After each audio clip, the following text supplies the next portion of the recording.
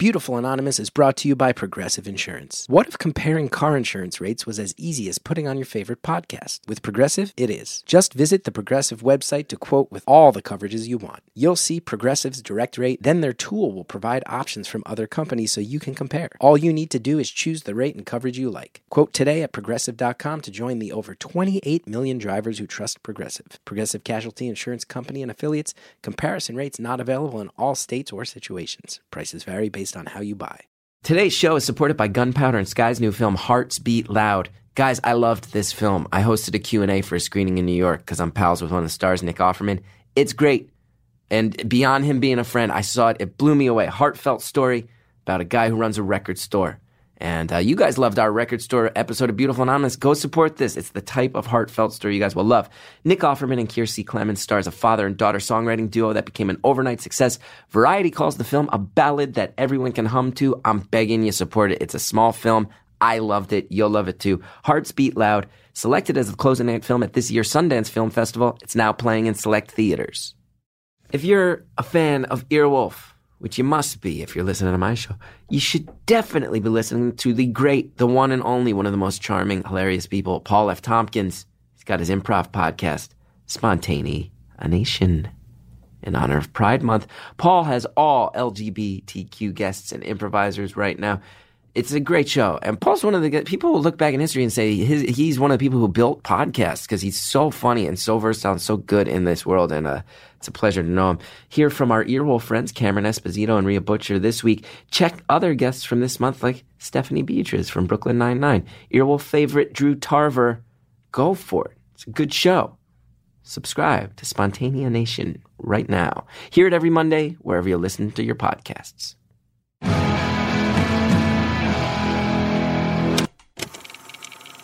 Hello to all my Tower of Terror enthusiasts. It's Beautiful Anonymous. 1 hour, one phone call, no names, no holds barred. I'd rather go one-on-one. I think it'll be more fun, and I'll get to know you, and you'll get to know me. Hello, it's Chris Gethard, your host. Welcome to Beautiful Anonymous. I'm really so excited to be here. As always, I'm thrilled I get to do this. Thrilled I get to record these one-on-one phone calls that tell the world what's on people's minds. 2018, baby. Creating this weird living archive of the issues that we all are thinking about. The lives we're all leading. In people's own words. What a lucky thing to stumble into. And the fact that it's one-on-one phone calls that have built a community is beautiful. There's, of course, the Beautiful Anonymous Facebook community that's out there. If you want to join that, discuss with fellow fans, check it out. That's always fun. But I tell you, I've been going on the road lately doing stand-up. If you've been listening lately, you hear this. I keep plugging my dates. And I meet this community face-to-face, and it's cool, man. I always know. I know when the fans of the Chris Gethard show are coming because they all got like piercings and tattoos and stuff. But then the Beautiful Anonymous fans, I know you guys are coming too because it's heartfelt. I was in Tempe, Arizona this weekend. So many people who listen to the show came and said hi. It means the world to me. Many people who asked for hugs. Can I hug you? That was nice. So cool. And I'm going to be in Syracuse, New York this weekend at the Funny Bone. ChrisGeth.com if you want to come out and say hi. Sorry for all the plugs lately, but I think you can hear my voice. Selling tickets is one thing. That's the job when you're stand-up. But even more so, there's just such genuine excitement for me.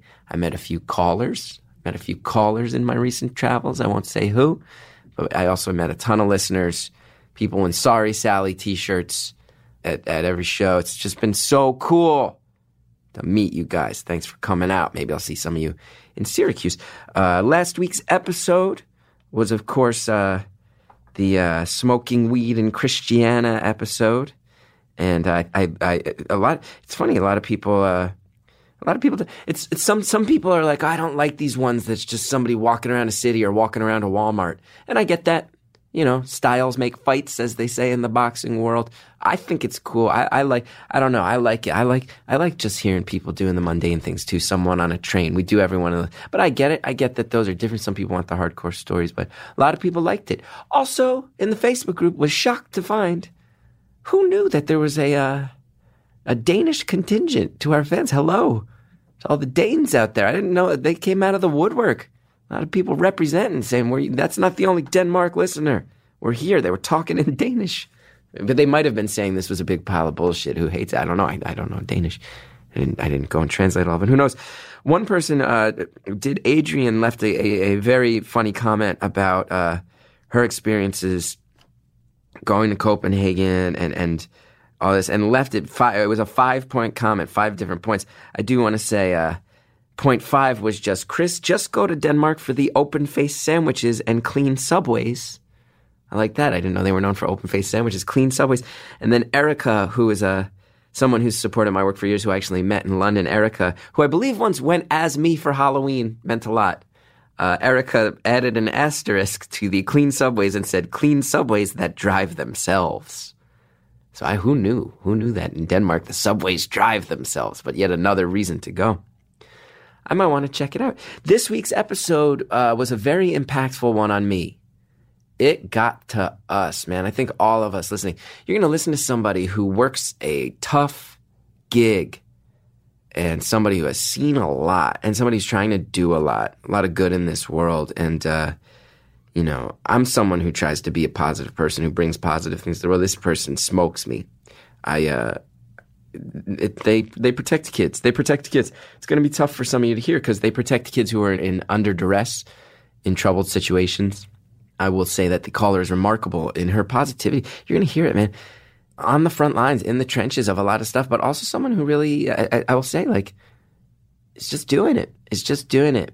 It kind of blew my mind. I think that's one of the things I've learned in a couple of years of doing this show, is that one of the most incredible things about humanity that I have learned is that very often the people who are slogging through the most mud are also some of the most regular people.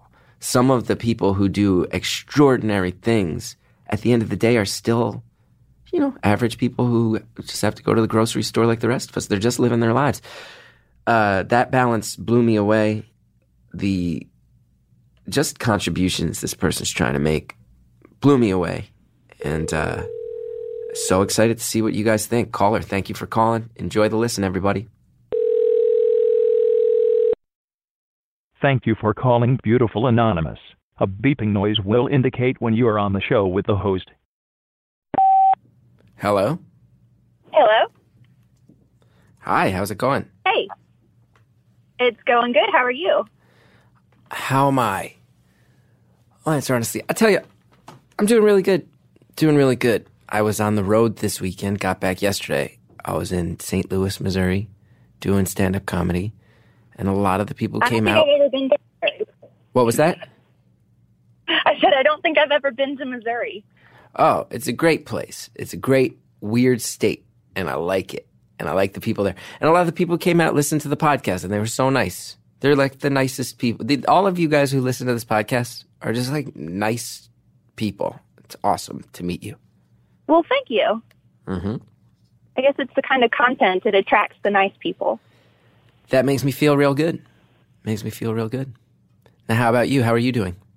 I'm doing okay.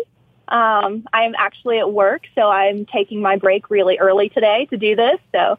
Oh, wow. Well, thank you for that. It's going to be real cool. I hope you don't get in trouble with work. No, I'm fine. It's pretty flexible. So I'm actually a social worker, and I'm out doing home visits. So I am taking my break now, and I will get back to them whenever I'm done. Oh, wow. I'm not certain what that entails, but my impression of home visits is that is an intense line of work, whatever it's in regards to. Yes, it does.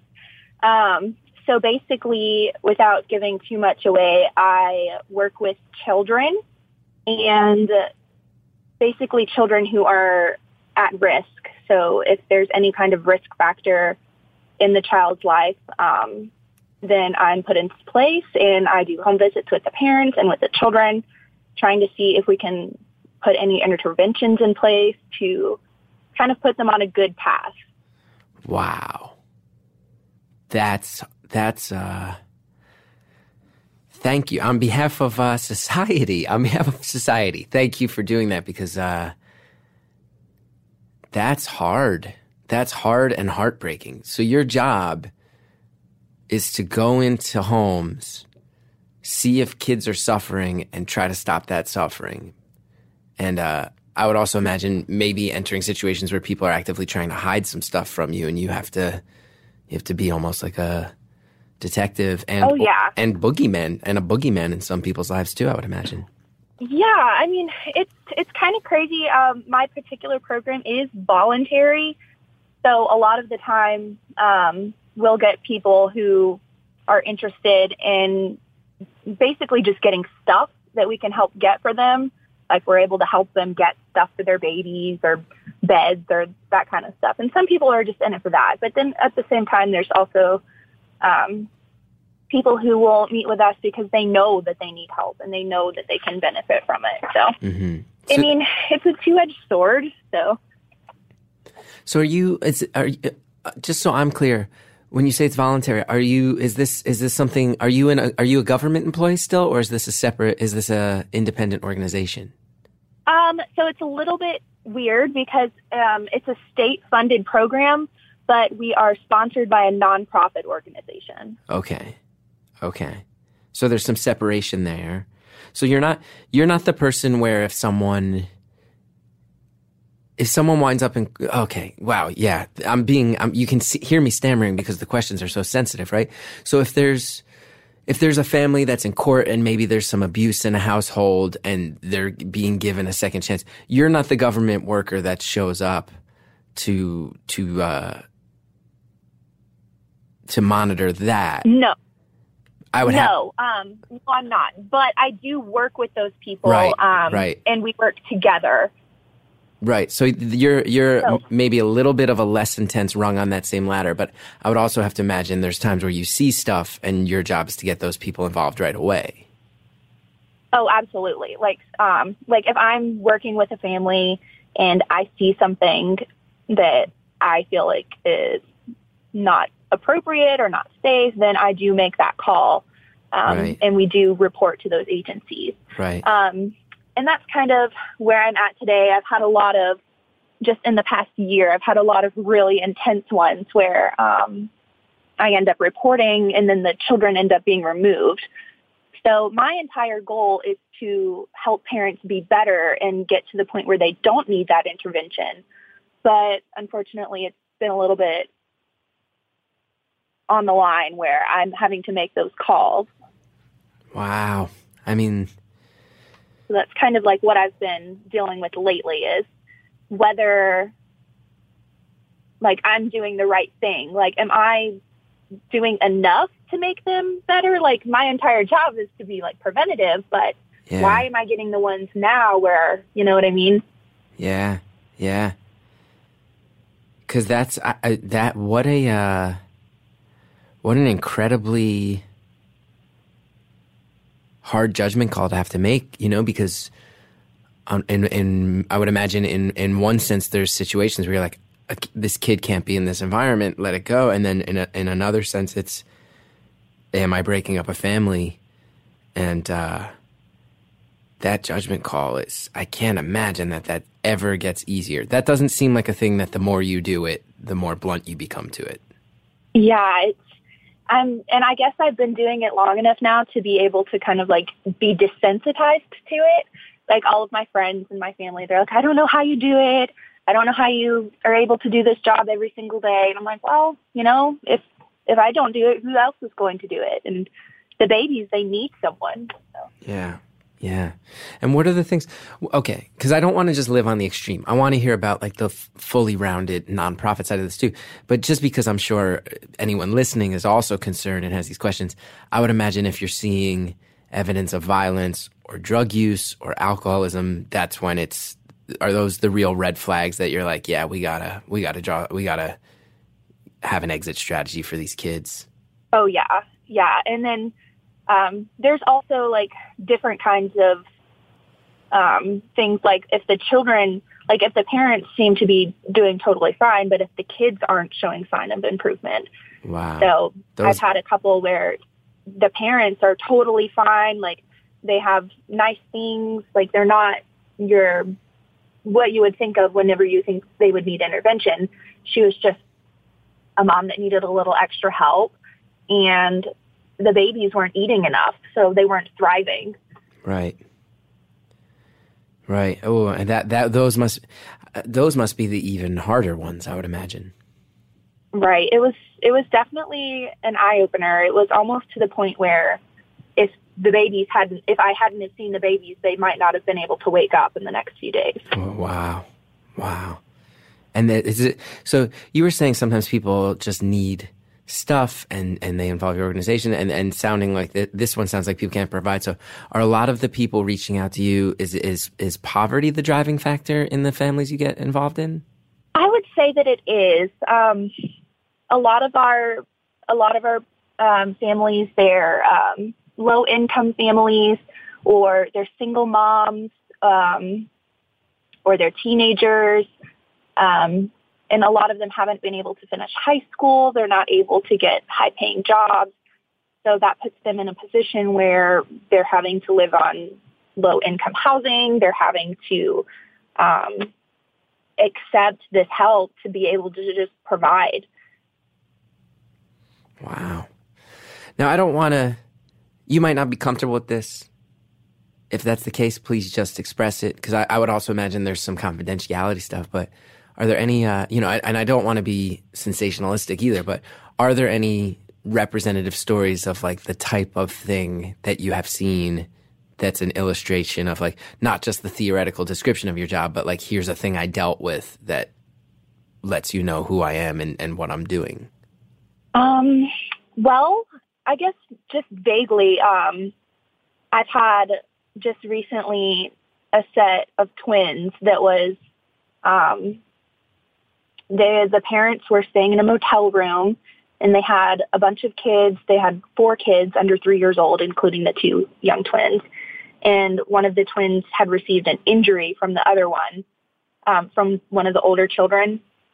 And so I got into the house, and I say into the home, into the motel room, essentially, with these really young infant babies. And I ended up having to get the intervention agencies involved, and then the babies ended up being removed. Wow. And does your agency then continue to work with the parents to maybe get things shaped up to a point where the family can be reunited? Yes. So I am still working with them, and I'm trying to help them with getting the older children into daycare, with getting jobs, with getting transportation set up so they're able to meet these goals to be able working towards. Because the goal is always going to be reunification, except for like in different extreme cases. So, but yeah, they're working towards their goals. So I'm seeing improvement. One of the things that plays a big part into it is the postpartum depression. So we do a lot of screening for depression. We are able to link them with counseling services. We have programs that we work with them on to help deal with their depression. And a lot of them do take advantage of their counseling services. So that's one of the plus sides that we like to see whenever the mom who really needs counseling, who might not have been able to get to it before, we have counselors that are able to go and meet her at her home. Yeah. I mean, that's you're doing. Okay. There's so much to say, but first of all, just again, thank you, because you're doing work that is so much harder than what most of us would sign up to do. I asked you, and you mentioning the counseling, providing transportation, things like this. I had asked you for like, are there any representative stories of like a heartbreaking situation? But what is like? Tell me about a success story too. I've had my fair share of success stories. Like, those are the ones that you can be like, I helped her do that, like, I had a mom who was in a pretty violent situation. She wasn't able to kind of get away from this man, and she had had a hard time of it before she had come to this town where I'm in. So she was able to get away from this man. She was able to find a job, get her baby into daycare.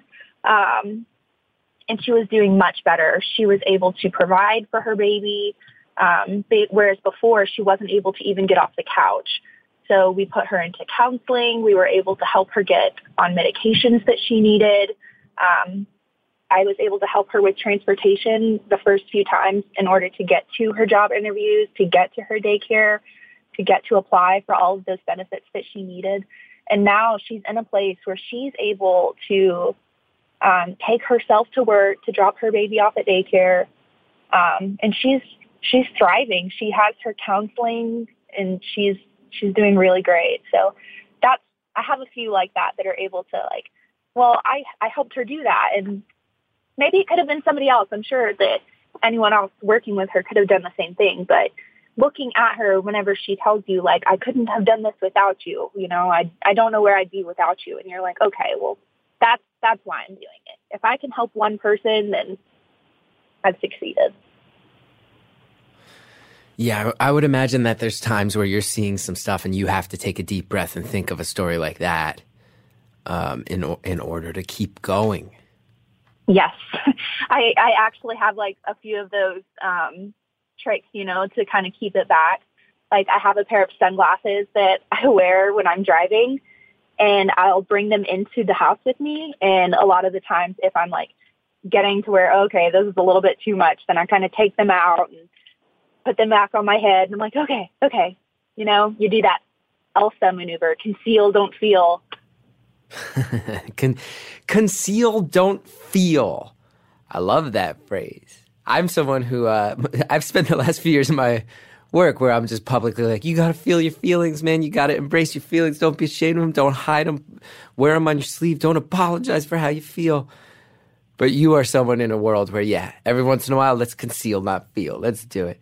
It sounds like on a basic level, the beautiful thing that you're doing that again, I'm so blown away by. You can hear it. You can hear it in my voice. I am blown away by what you do. It sounds like you go into situations where people, for one reason or another, just do not have a foundation, and you help them build a foundation in the name of, hey, there's kids involved here and they deserve that foundation. Yes. Wow.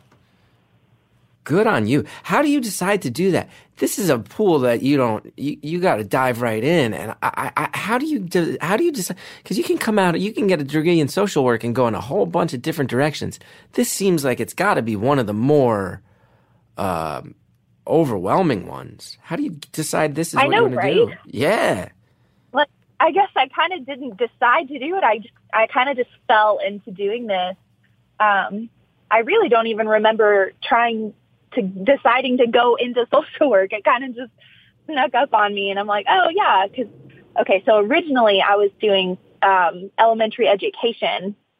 I did an internship in a school, and it was terrible. It was absolutely terrible. Just the regulations that teachers are under and the extreme pressure from the standardized testing. And I'll never forget, I got into one of my classrooms one morning, and the teacher, she just looked drained. And she handed me a letter from a parent and a sticky note. And on the sticky note, she had written, "Are you sure you want to do this?" And it was a letter from a parent just ripping into the teacher for God knows what. And I was just like, oh man, you're right. I don't want to do this. Yeah. I mean, I had a friend, one of my very good friends from college. She wound up so smart and so sweet.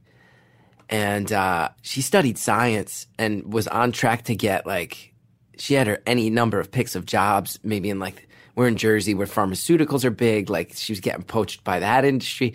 She decided to become a public school teacher instead in the name of selflessness. Wound up getting a job at one of the best public school districts in the country. And then I just watched her life become hell for years. As parents, she just said, I mean, if someone gets an A- instead of an A+, you're having a sit-down meeting. And if a test score slips by a percentage point, you're having a sit-down meeting where you're getting yelled at by a parent. And that seems insane to me. It does. Exactly. And so it was you know what? I don't want to be in that situation where all I'm trying to do is help these kids, but I'm just getting ripped into all the time.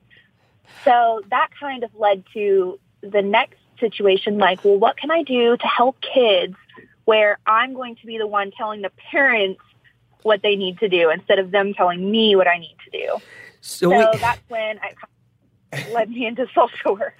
So we are effectively saying that you voluntarily entered a situation where you will head into a situation where you have described it as, you just described a situation where you saw baby twins who live in a hotel room with two other siblings and their parents, and that there's violence involved and you had to get them out of there. And the reason you do that is because it's less fucked up than being a teacher in a classroom. Exactly. Oh, sorry, Sally, but man, that is tough. What a tough condemnation of our education system in 2018. Oh man, that doesn't sum up everything about what's wrong with the world, and I don't know what else can. Yeah. I want to ask you something that it might be out of your depth. You might go, hey, I'm not comfortable answering that. But since I have you on the phone and since you do what you do, we're for anybody listening in the future, we are recording this on June 18th, 2018. And I'll tell you, I've been personally reading all this stuff about the separation of immigrant families, and it's killing me. It's killing me. It seems evil, and I try to be fair. Anyone who listens to this podcast knows I try to look at every side of an issue. I just don't see this one. You're someone who has seen families separated. What do you, I would have to imagine, are you keeping an eye on this stuff? Like you see what happens when a family gets separated. That's not an easy choice to make. Do you have opinions on this stuff? Let's go ahead and pause right there. Me going political a little bit, but it's on my mind in a big way. And this person, I think, will have some insight. I'm sure you want to hear the answer to that. And there's so much more, too. So much more that you're going to want to hear from this beautiful caller. We'll be right back. Casper is a sleep brand that continues to revolutionize its line of products to create an exceptionally comfortable sleep experience one night at a time. I sleep on one. I'm enthusiastic about it. It's a good product that I have enjoyed. My wife says she'll never sleep on another type of mattress ever again. They got 3 mattress models, the original Casper, the Wave, and the Essential. Casper mattresses are perfectly designed to soothe and cradle your natural geometry. Not to mention the breathable design helps you sleep cool and regulates your body temperature throughout the night. It's delivered right to your door in a small size box where you're like, how do they do that? It's free shipping and returns in the US and Canada. But the best part is you can be sure your purchase with Casper's 100-night risk-free sleep on it trial. Look, you spend a third of your life sleeping. Should be comfortable. Like I said, mine's great. Still holds up. I mean, you guys, if you listen to it for a long time, you know I've had it for a while. It's still new. It's not getting like other mattresses I've had. They start to fall apart, get beat up. They start to get these little divots, right? And it's hard to get comfortable. Nope, my Casper, just as pleasant and comfortable as it was day one. I still love it. Hallie still loves it.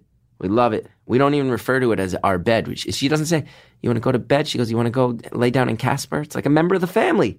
You have $50 towards select mattresses by visiting casper.com/beautiful and using beautiful at checkout. That's casper.com/beautiful. Offer code beautiful. $50 off your mattress purchase. Terms and conditions apply.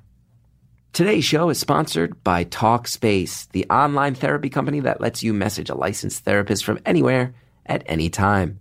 Can't imagine fitting anything else in your life. I get it. Busy, right? How are you going to fit it in? Well, with Talkspace, therapy is easy. It's as easy as sending your therapist a message. Get something off your chest whenever you need to. Talk about everyday challenges at work or at home. Just chat about life. There's no extra commutes. You don't have to leave the office. Nobody's going to judge you. All you need is a computer with an internet connection or the Talkspace mobile app, and you can improve your mental health. Remember that therapy, it's not dramatic. It doesn't have to be about venting thoughts and digging into childhood stuff. It's practical, everyday strategies for stress management. Helps you live a happier life. Having a therapist just provides you with a designated person for you to talk to who's trained to listen and help you make positive changes. And the Talkspace platform has over 2,000 licensed therapists who are experienced in addressing life changes we all face and life challenges we all face. You want to match with a perfect therapist for a fraction of the price of traditional therapy? Go to Talkspace.com/beautiful.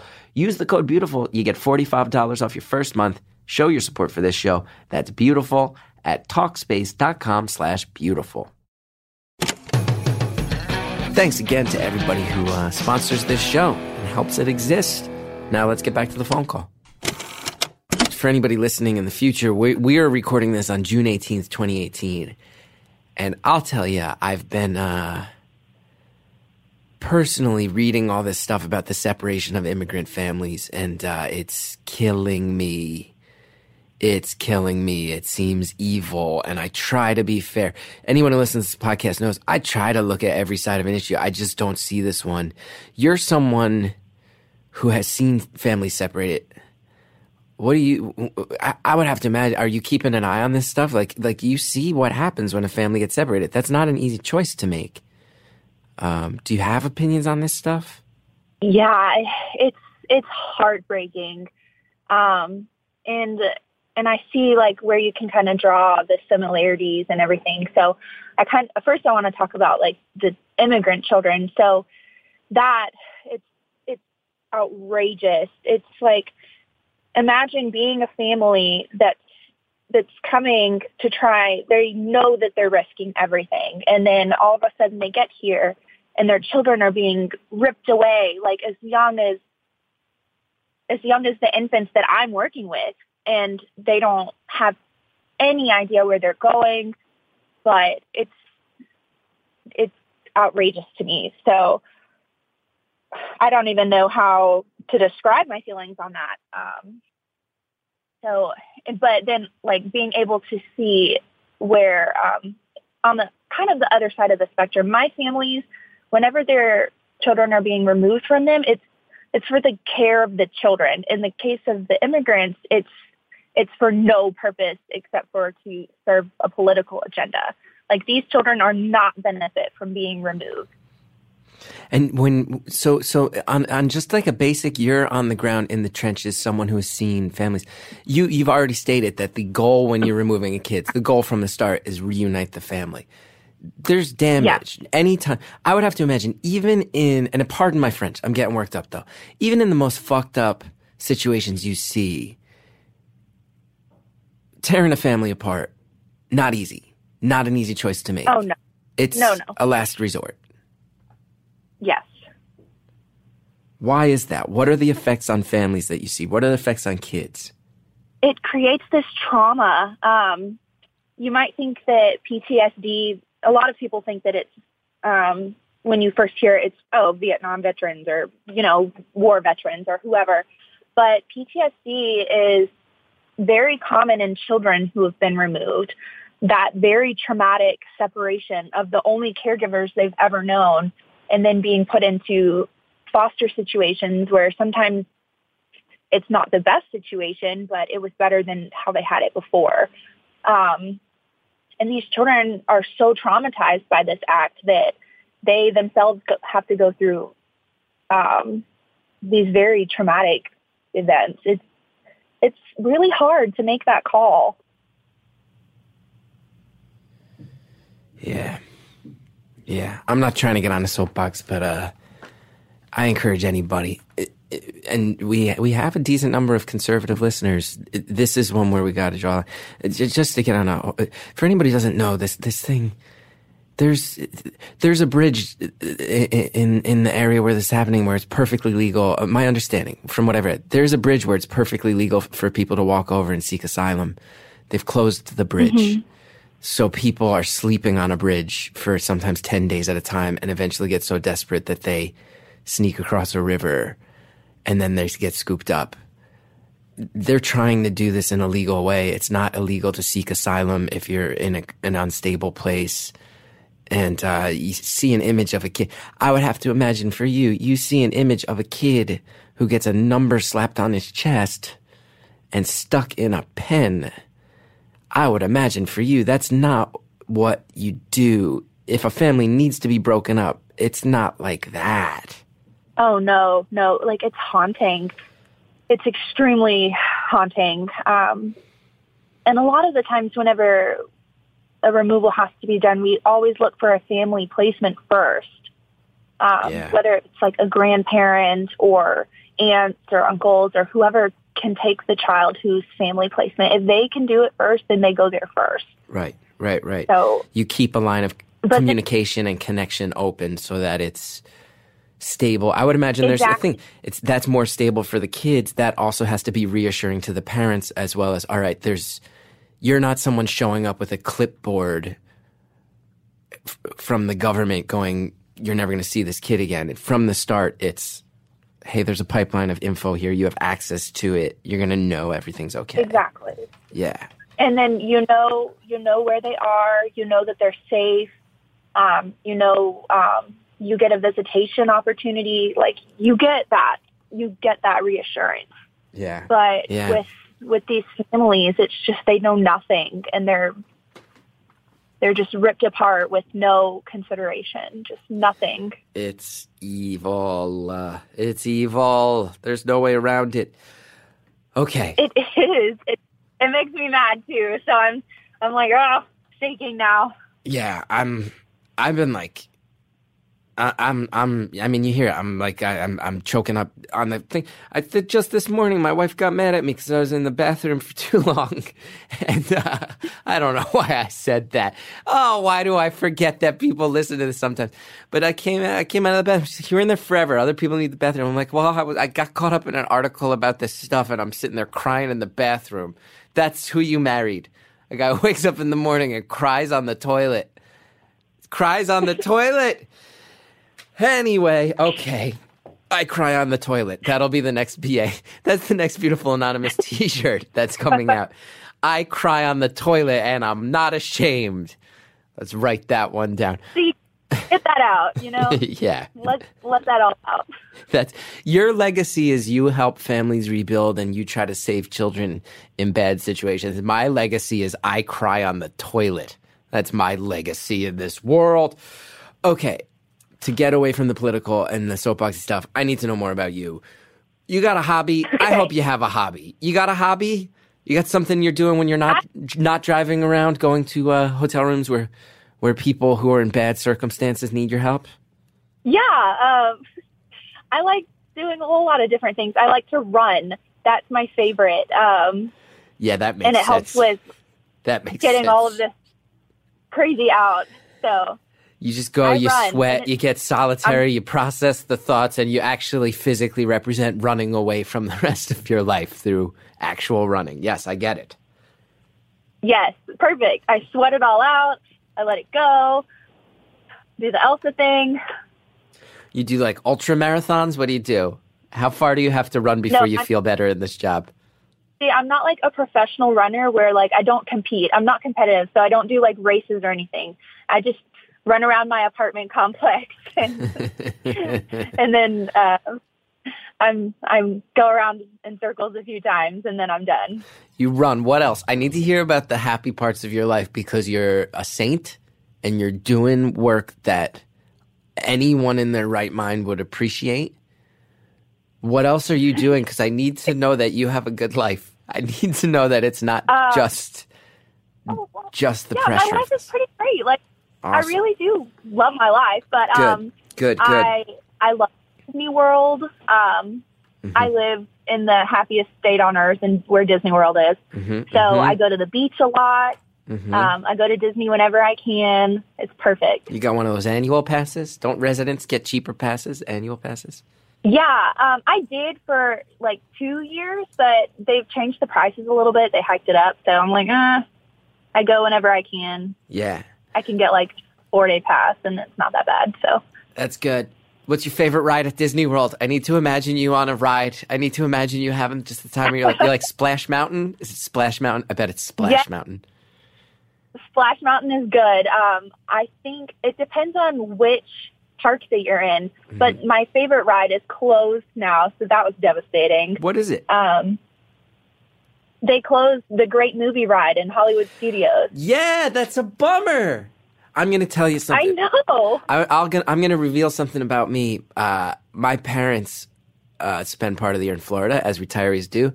And Sally, who's become a cult icon, when I curse in my stand-up shows, there are people who yell, "Sorry, Sally." You got to cut that out, guys. I'm trying to work up here. Sally loved the Great Movie Ride, and she was heartbroken they closed it. But I wasn't bummed because they're replacing it with Star Wars bullshit. No. I love Star Wars. I want to go live in that Star Wars world in 2019 when they open that one.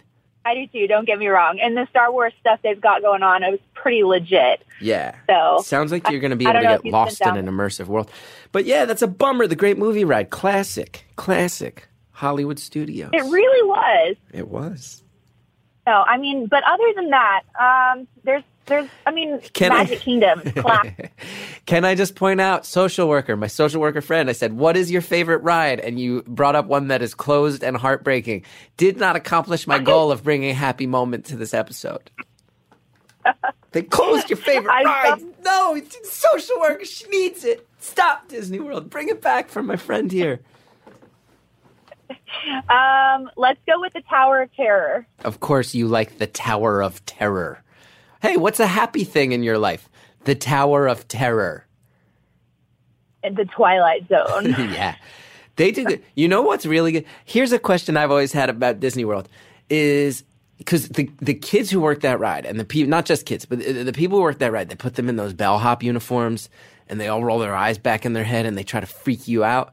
But if you're like interviewing at Disney World and you're showing up and you're trying to be one of the princesses and they're like, actually, no, you're going to work Tower of Terror, that must tell you a lot about how your personality and your appearance come off to someone. Like your Tower of Terror. Your Tower of Terror. You've kind of got you've got bags under your eyes and a pale hulking quality. You seem like you could creep people out. Tower of Terror for you. You don't get to run the Jungle Cruise. You're Tower of Terror material. Or going in for like one of those princesses and then you get put in one of the costumes instead. Like what does that say about you? Yeah. It must also, I got to say too, is there an element of Disney World in your love for it? And I'm playing armchair shrink right now. My shrink's not going to like this. Is there a part of you that likes being around families that are in happy times and happy places? Is there a part of it that you also get to see families that maybe aren't in the throes of some dark times? Oh yeah, I mean, I love Disney World, and it's just like me. I'm a kid at heart, so I just love the Disney. But then at the same time, you get to see the ones who are wearing the My First Visit buttons, and then you see the ones who are wearing Happy Birthday buttons, or it's my parents' 50th anniversary, and so you kind of see like everybody who has spent so much time and effort and money to get to this place that I go to all the time. So that's pretty interesting. And then whenever you see we see kids who are like screaming or crying or whatever, instead of like kind of giving their parents a side eye, you can be like, you know what, they've just had too much fun. It's okay. Too much fun. I'm going to go ahead and use my platform right now in an effort for good. If there's anyone listening to this who has connections at the Disney Corporation, I'm going to highly encourage that you reach out to us. Jared's going to keep track of your phone number if that's okay. Disney Corporation people, this is a human being who deserves a free lifetime pass to Disney World. It's a person who needs a free lifetime pass, okay? Talking about it's too expensive. You listen to the first half of this episode, this person drives around all day saving kids from bad situations. Disney World, you're all about putting kids in good situations. Let's help my friend on the phone out. I want a lifetime pass here, and I got no pull. And it probably won't work, but you deserve a lifetime pass. When I heard you say they jacked up the prices so I can't get an annual pass even, no, they should let you live in Cinderella's castle for a month. They should let you. I would do it too. Close down Tom Sawyer's Island and just let you have Tom Sawyer's Island. Nobody likes Tom Sawyer's Island anyway, except it's fun to take that log raft, you get over there, and you walk on the Barrel Bridge. But let's close it down for a month and let you just live on Tom Sawyer's Island. You have your own private island in the middle of the Magic Kingdom. That would be great. Free annual pass Disney. Someone from the Disney Corporation. Let's reach out because this person should be able to go blow off some steam in the world of tomorrow. Hey, I appreciate that.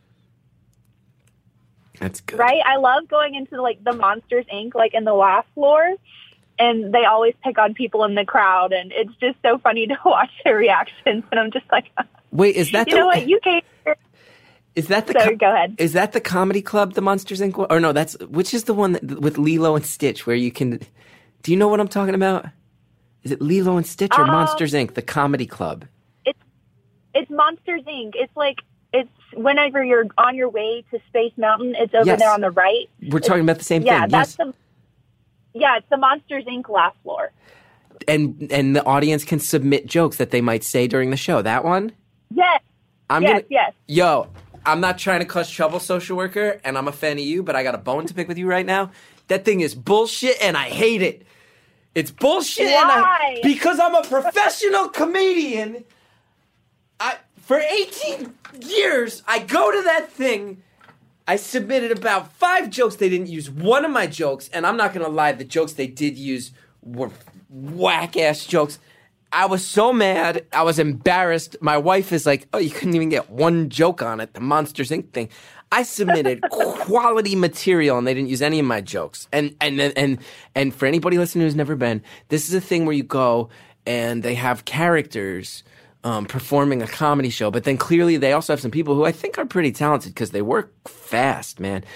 And they put in jokes that are of the moment, and also the audience can submit jokes, and then the characters will use them and say them.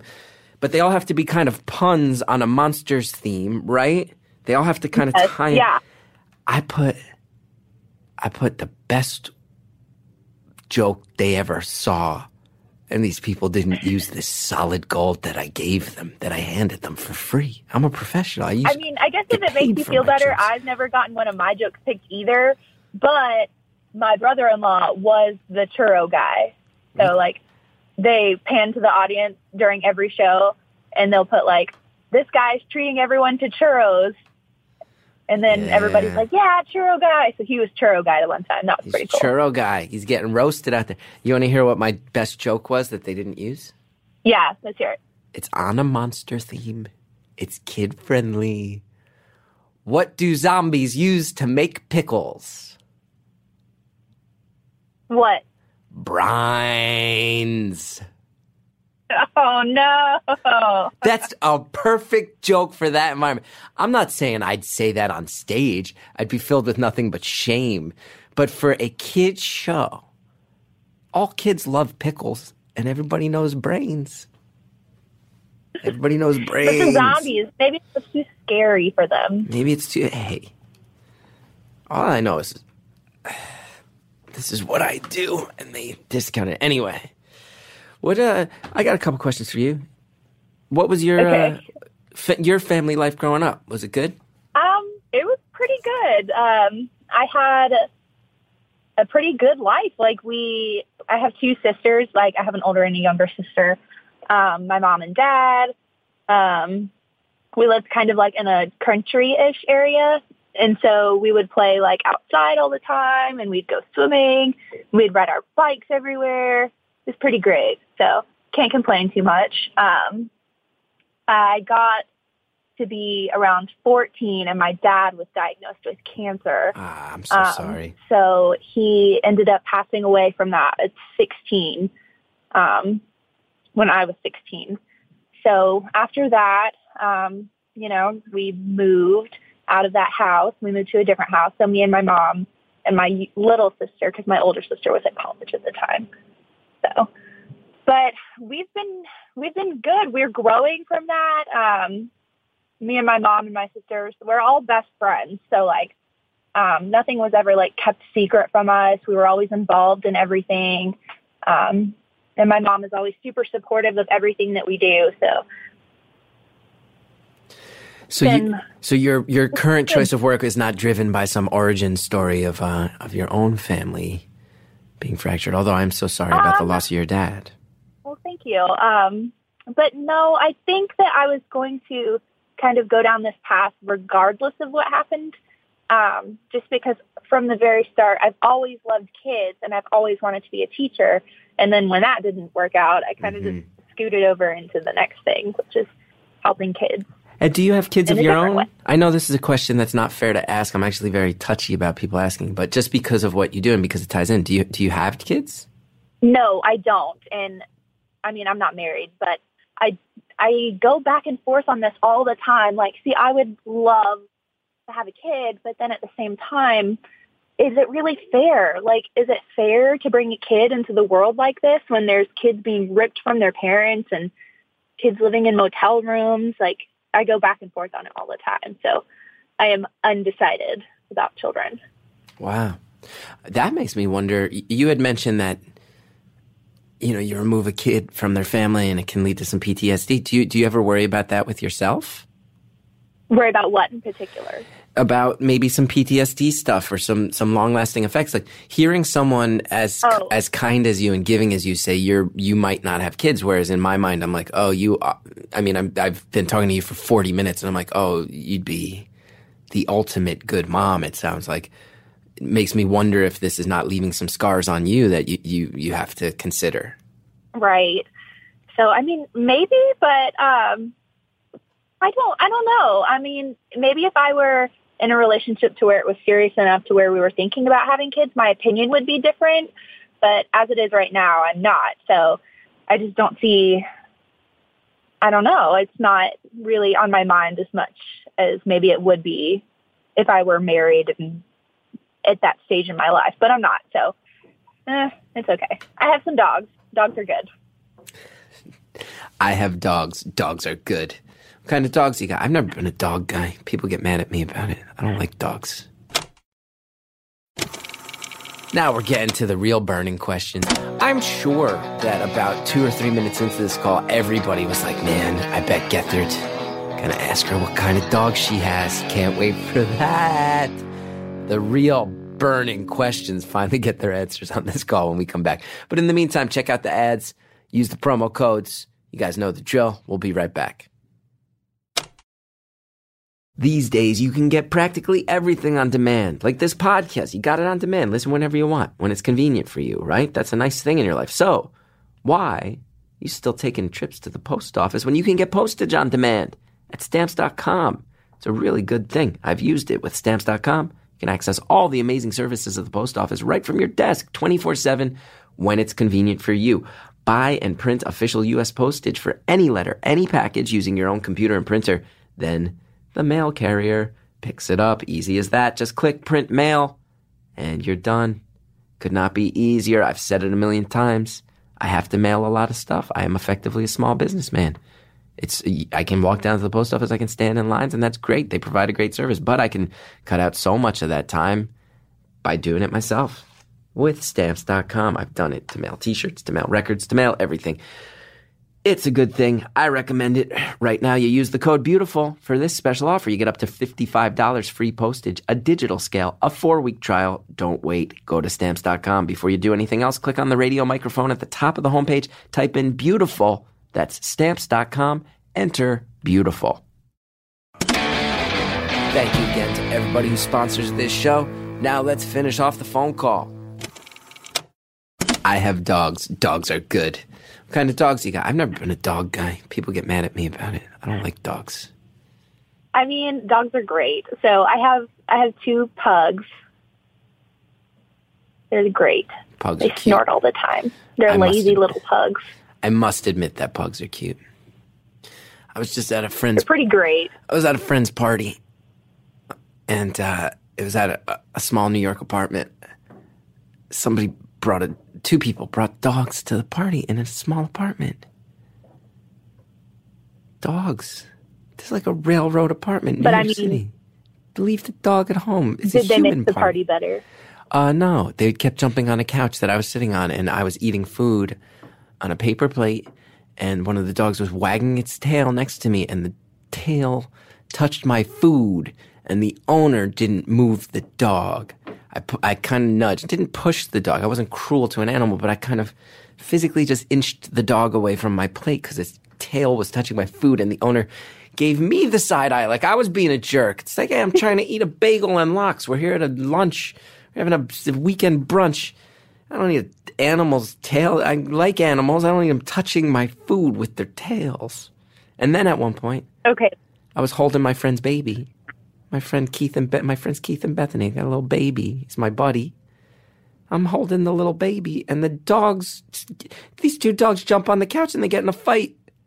And nobody comes and pulls the dogs away. They let them duke it out. I'm like, I'm holding a baby here. I got to protect this child. And which I should not make light of in any way, because you protect children in a much bigger and realer way. And that was me putting my foot in my mouth. But it was concerning. I had to jump off the couch and be like, no, I got to get the baby out of here.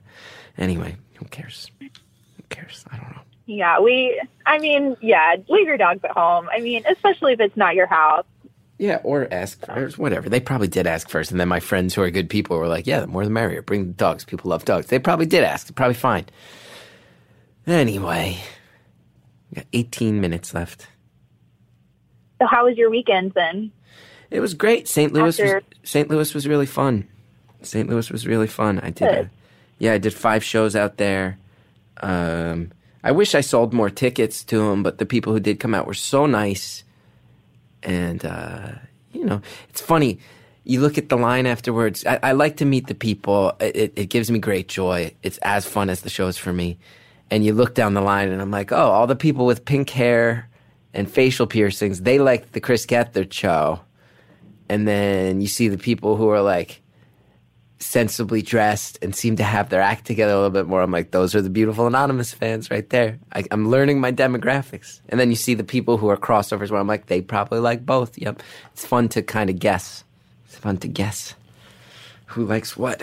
Right? Kind of make a game out of it. A little bit. Yeah, a little bit.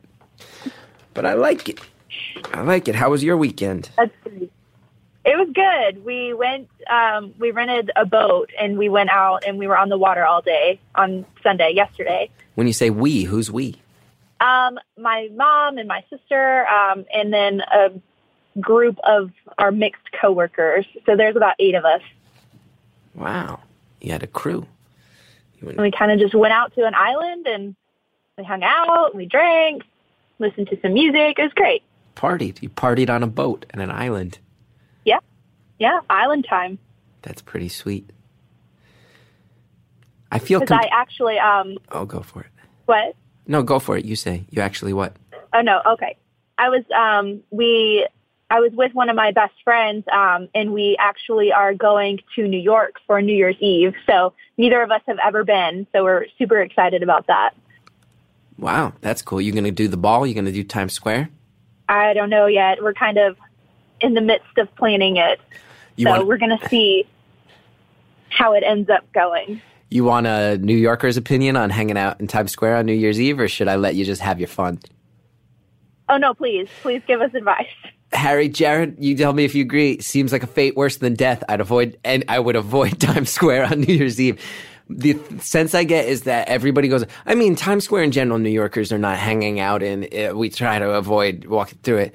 The Earwolf studio is 5 or 6 blocks away from Times Square, and that's uncomfortably close for me to have to.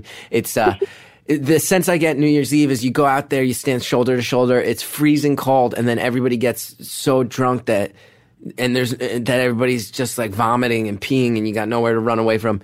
It seems like a nightmare. I think New Yorkers head in the opposite direction, and God bless you. Come hang out, enjoy my city. I hope it welcomes you warmly with open arms.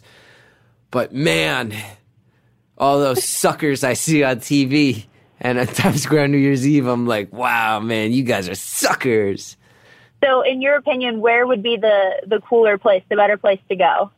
You can find any number of bars. I would imagine right now they will mostly be in Brooklyn. That will be like very cool, chill vibes.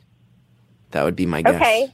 See, I could hang out in a chill bar. Like I would be totally fine just hanging out in a bar or like a crowded Olive Garden or something. Just like in warm, like nowhere where I'm having to stand for hours on end, accomplishing nothing. If you're coming to New York City, I will say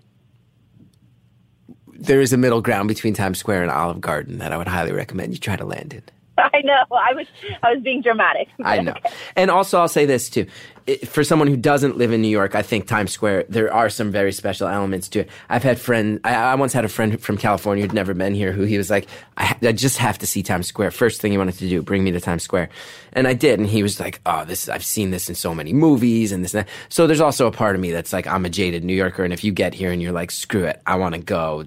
Why? It's once in a lifetime experience. Go hang out in Times Square. Do it as well. But also just brace yourself because it's crazy. It's crazy. I know. I'm kind of nervous just because, I'm from Florida, so I'm not used to the cold, like whatsoever. Yeah. Yeah.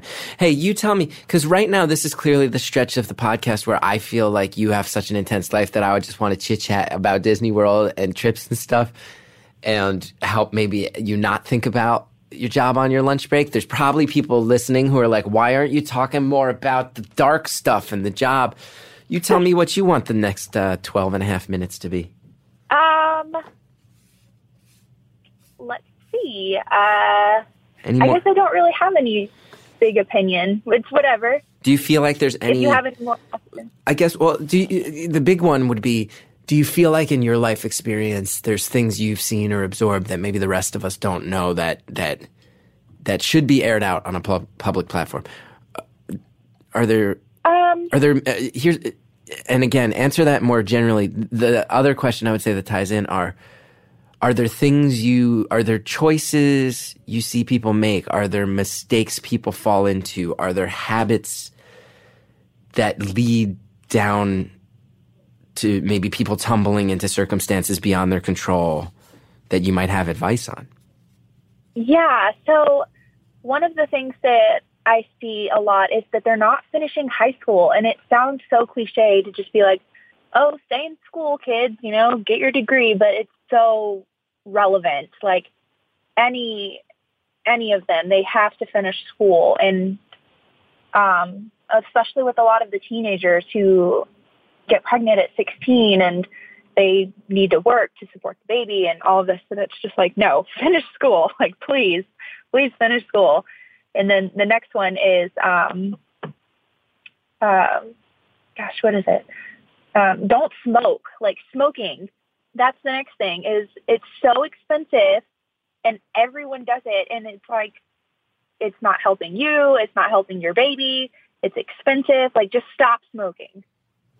And not even health-wise. I mean, health-wise, it sounds like there's concerns. You don't want a kid around a bunch of smoke, but even just economically, you get addicted to a thing that's expensive. And then if a social worker shows up and your kid hasn't eaten, but you're smoking a pack of cigarettes a day, I would imagine you get right away, strike one, less sympathy right there. Right. Like it's a little bit frustrating. Like, hey, can you bring me a pack of diapers? But then they've got a pack of cigarettes on their table. Like, right. How many of those could you have, like, how much money could you have saved if you had just put that money towards diapers instead of towards cigarettes?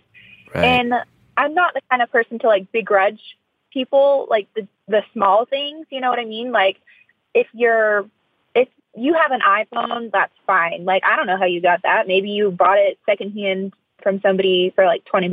I don't know. But you bought that pack of cigarettes. So that's one that's hard to be sympathetic for. Yeah, like if you want to get your nails done, girl, go get your nails done. Like that's for you. You deserve that. Whatever. Get your nails done, girl. But don't buy a pack of cigarettes. Right, like, right. I've mentioned that's the one thing.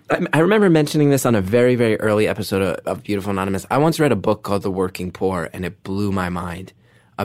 It was about the cycle of poverty and how when you fall into it, it's so hard to get out. And they said some similar things there. Like you were talking about nails done. They were talking about how, sometimes people are in poverty and they have expensive cable packages. And it's like, that's such an easy expense to cut. But the author sort of argued there's a certain level of dignity in people wanting to stay connected to pop culture and not feeling that just because they're poor, they have to live in isolation from the rest of the world, and kind of argued that that's why people maintain, subscriptions to things that are entertainment based, and was like, yeah, no, you need to let people still be humans who feel like human beings. Get your nails done, like you said.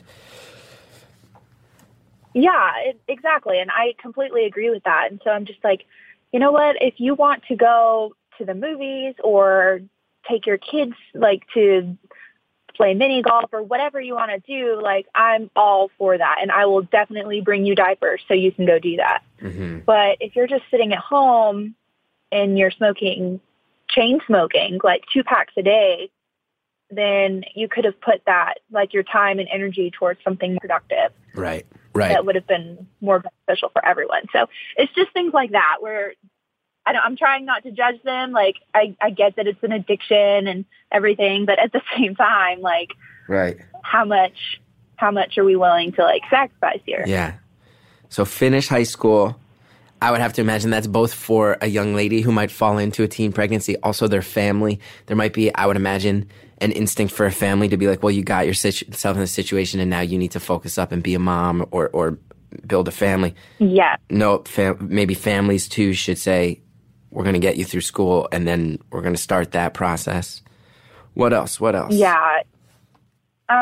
What else can we do? Just for everyone in general, donating, like donate your time, like volunteering, whether if it's like big brothers, big sisters, or mentoring. Like we did a mentor program in the elementary schools this year. So our organization, we split up and we went to one particular elementary school that was really suffering. And we went into the classrooms like once a week and we spent an hour with the kids. And by the end of the school year, they were reading better. They were eager to go to school to be able to see their mentors. So that was really like eye-opening too. Is like we see the older kids who are in school who need that push and that drive to be able to even stay at school as young as elementary school. Right. And so like donating your time or just your things, like instead of giving it like to a Goodwill, like find a nonprofit. If you've got a bag of clothes in your car that you've been carrying around for 6 months, like find a nonprofit agency or like a homeless shelter or somewhere that doesn't have the funds to like buy or sell things, someone that's going to give it away instead of selling it for a profit. Right. And do you think, are there any particular organizations that you see doing a lot of good that you might encourage people to support? Really anywhere that's local. Local and grassroots is more important. Yes. Like, I know that the big stores, they do like good with trainings and like work opportunities and stuff. But as far as like items, if you just take a little bit of time and find a couple of nonprofit agencies in your community that are giving away stuff to moms or to children or someone like that, then that would be majorly helpful. Mm-hmm. One thing you've mentioned a couple times that I remember being blown away from that book I read. Talk to me about transportation. This is a thing people don't think about, but is a major... The book I read almost... So hard. Yeah, and the book I read pointed to it as the major... The book I read said once you hit a point of poverty, when you can't escape is when your car craps out. They basically said at that point, when your car dies and you're someone who can't afford a new car or to fix your car, everything stops in your life. Can't get to work, yes, lose your job, and it's downhill from there. And it's so hard, especially in communities that are maybe a little bit more rural or they don't have like as good of a public transportation system. A lot of our families don't have their own cars. They don't have transportation. And so they're unable to get to jobs or they have to walk to jobs. And that limits what they're able to get to if it's within walking distance, or their kids have to go to daycares that they can walk to. And maybe they're not going to the best daycare just because it's not within their area of where they can access it. Right. And then getting to doctor's appointments, to WIC appointments. That's the Women, Infant, and Children program. It's all a struggle for transportation. We live in a world that can often be very harsh and that can be very unfair and very brutal to people. And you're doing personal work to try to help people through that. And I just want to make sure you know that it's noble and it's beautiful. And I thank you on behalf of all of us who are more selfish than you are. Thank you. I appreciate it. It really helps to hear somebody say that too. Yeah, I hope you hear it pretty often because you're doing stuff that most people just wouldn't have the, interest or the emotional capacity to do. I'd love to help the world more, but I also know that if I worked your job, I'd spend every day shaking and crying. Right. If you cry on the toilet, then what would you do here? Touche. Touche, my friend. Not to poke at you, but... No, thank you for bringing back the dumbest thing I've said in the past hour. Thank you for me undercutting what I aimed to be a sentimental and genuine moment by reminding me that I recently revealed to the world that this very morning, roughly 3 hours and 15 minutes ago, I was crying on my own toilet. Classic Chris. Ouch.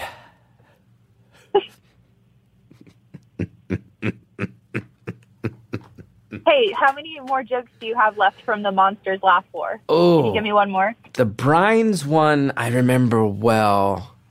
I do remember one that was along the lines of, and I phrased it more eloquently than this because I had time to sit down with a pen and paper like a good comedian. It was, this one I kind of understood why they couldn't use it because the language is maybe just a little too risque for Monsters, Inc., but, why are vampires always stealing your blood? Why? Because they suck. Pretty good. It's pretty good. That's pretty good. I agree. It's pretty good. It's a little bit of a... Because I talk about the physical method by which they do it. You don't see it coming. This Monsters Inc. thing. I was so mad. I was like humiliated. You know what? I was like... You know what? They suck. No, they're fine. Maybe I didn't bring it, but I'm going to be honest too. Some of the jokes they did use were jokes I had heard before. I'm like, you're encouraging joke thieves. You're encouraging joke theft. In my world and my culture, that's like a scarlet letter. You gotta go with the original, baby. But I was so embarrassed. My family was busting on me because I'd like been on TV at that point. I'd had a half-hour special on Comedy Central. I couldn't get a joke through in Monsters, Inc.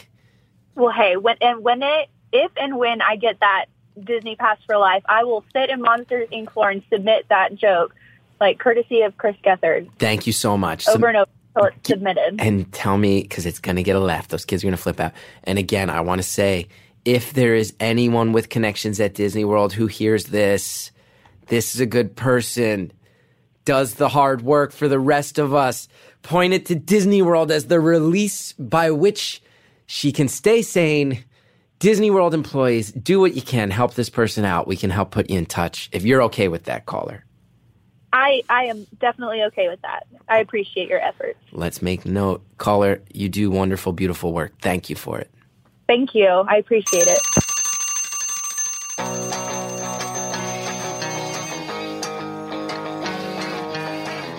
Caller, again, I know I said it a number of times, but I just can't underline enough how much I appreciate what you do.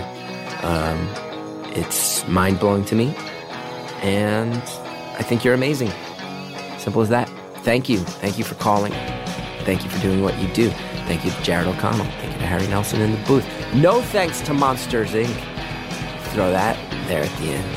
Humiliated me. Thanks to the Reverend John, to Laura Greta Cohen, helped build this show. Thanks to Shell Shack for the intro music. I get out on the road a lot. I might be coming to your city this year. ChrisGeth.com. That's where you can get the tickets. Check it out. You want to help the show? Go to Apple Podcasts. Rate, review, subscribe. It really does help. Thanks so much for listening.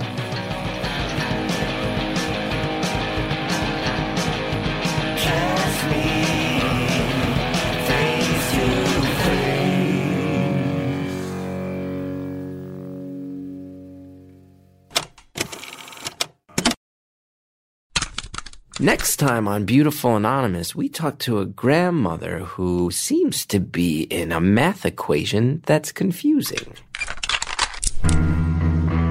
So she's 43, huh? So she's 43. Yes, let's go back to that topic. What's that conversation like? When your son is like, I want you to meet my girlfriend. She graduated college while you were in high school. What's that like? That was the most awkward meeting of a person that I have ever had. And I feel like I'm a real people person, you know? And like, oh my gosh, what do I do? She's going to come over. What do I say? That's next time on Beautiful Anonymous.